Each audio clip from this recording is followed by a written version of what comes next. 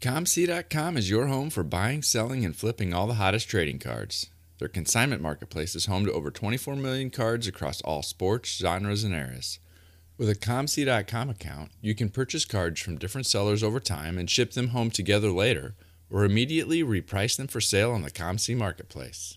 ComC is excited to welcome collectors to our booth in person at the 2021 National Sports Collectors Convention. It's taking place from July 28th to August 1st at the Donald E. Stephens Convention Center in Chicago. At this year's event, we'll be doing free live box breaks, live industry panels, autograph signings, and much more. Come visit ComC at booth 624.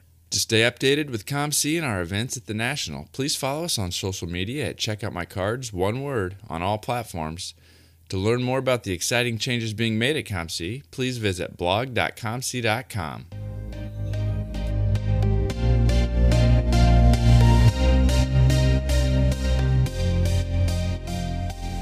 You're listening to the Wax Pack Hero Sports Card Minute, a podcast where we discuss both the hobby and business sides of collecting. I'm your host, Mike Summer, and I want to help you buy, sell, and trade your way into a collection you'll love.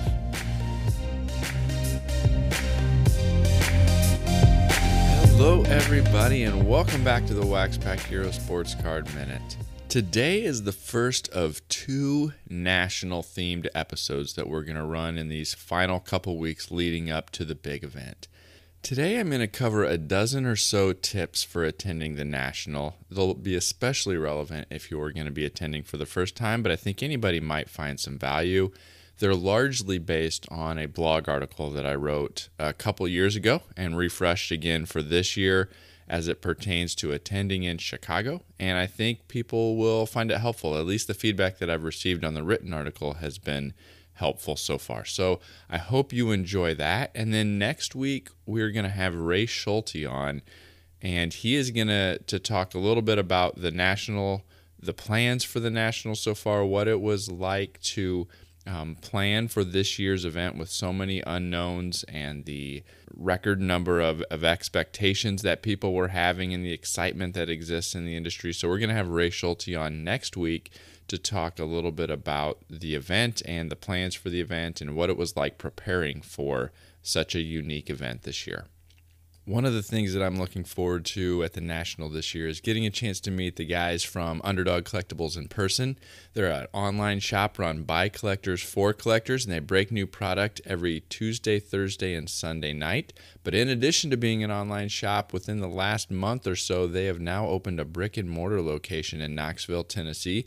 So you can go check out their shop in Knoxville near the University of Tennessee campus in the University of Commons Shopping Center, and you can actually watch some of their breaks live, as well as check out their selection of wax and singles and other memorabilia and things like that. Check them out at udogcollect.com to see what they're breaking this week, and then check them out in their store, and whenever you do, make sure you tell them that Wax Pack Hero sent you. All right, let's go ahead and get into the tips. Now, in 2021, the National Sports Collectors Convention returns to the Donald E. Stephens Convention Center in Rosemont, Illinois. This is going to be the 41st National, and early signs are pointing it to be one of the most attended shows in the show's history.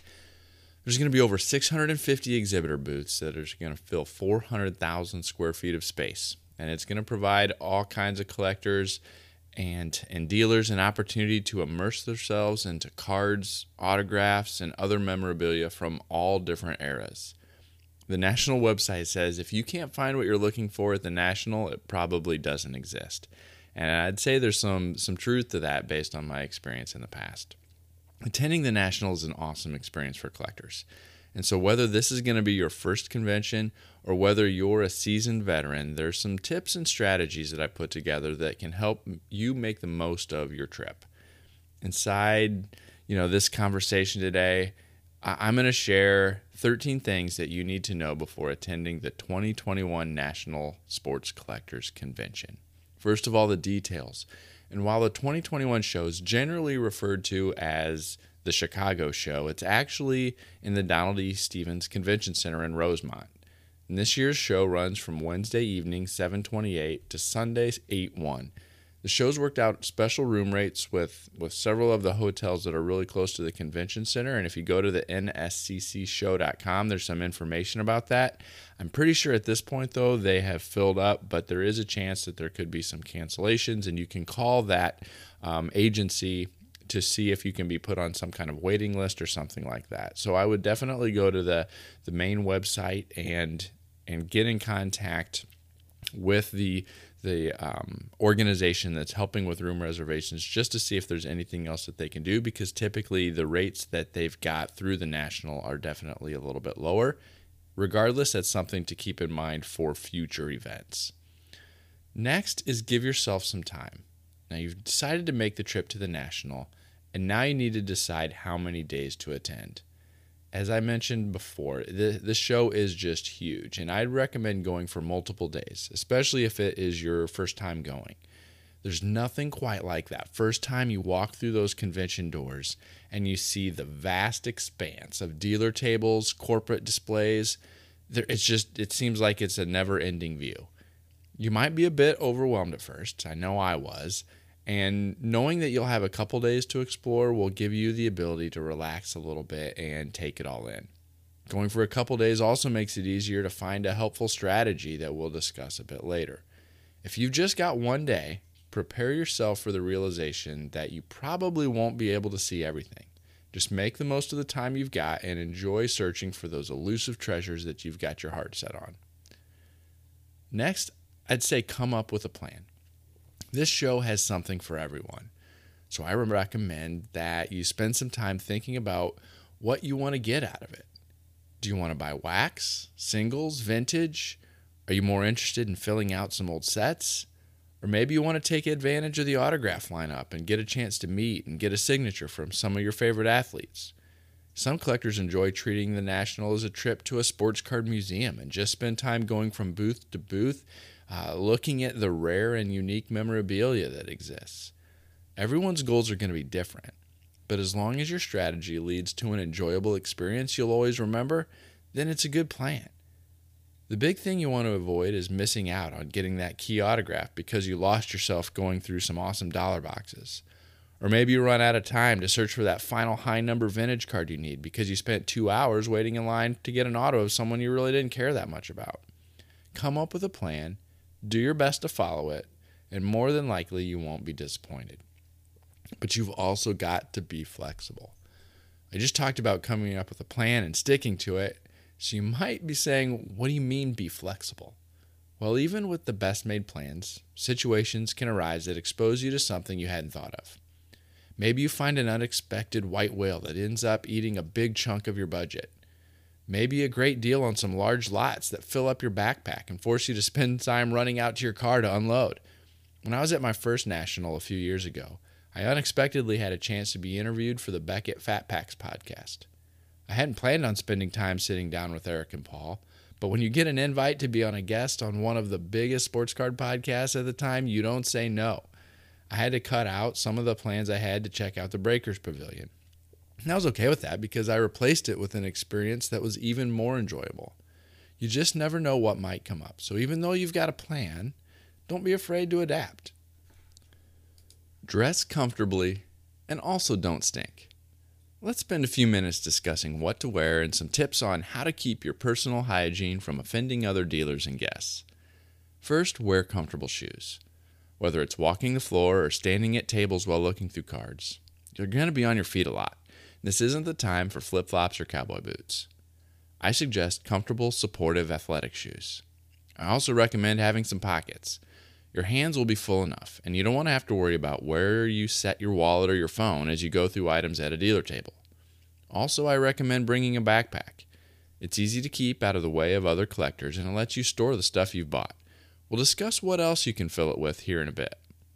It should go without saying, but unfortunately us collectors aren't always known for having the best personal hygiene habits. So for the sake of your fellow attendees, please take a shower, wear deodorant, and bring some gum or mints. Nobody wants to smell your BO or your dragon breath. Bring a notepad, either paper or electronic. Part of coming up with your plan is making a list of some of the key things you want to buy. Whether it's a sealed wax box or a checklist of cards for your PC, Having a list helps keep your treasure hunt focused. Once you've got it completed, you can see how much money you have left to pick up some other unexpected finds. And that brings us to the other helpful use of the notebook. If you're lucky enough to have some time, I suggest spending the first day only just looking at different tables. Use your notebook to jot down the item and the table number of dealers who have something that piques your interest. That way you'll know exactly where to circle back to find those deals. Now, obviously, if one of your must-haves is a rare item, you might need to pick it up right when you see it. But if you've been dying to pick up a 1989 Upper Deck Ken Griffey Jr. rookie card, there's going to be no shortage of those kind of cards available. Just make notes and come back to buy it the second time through. Now, I talked about before bringing a backpack, and here's what you might want to put in your backpack. First, pack a water bottle and some snacks. Food at the event can be a bit pricey, so bringing in some water and snacks will save you a little bit of money while keeping you hydrated. Also, bring some supplies to store your purchases in.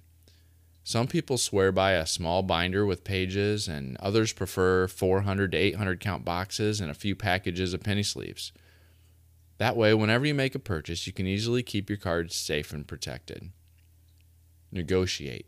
Haggling is common in the online and in-person card world, and the National is no exception.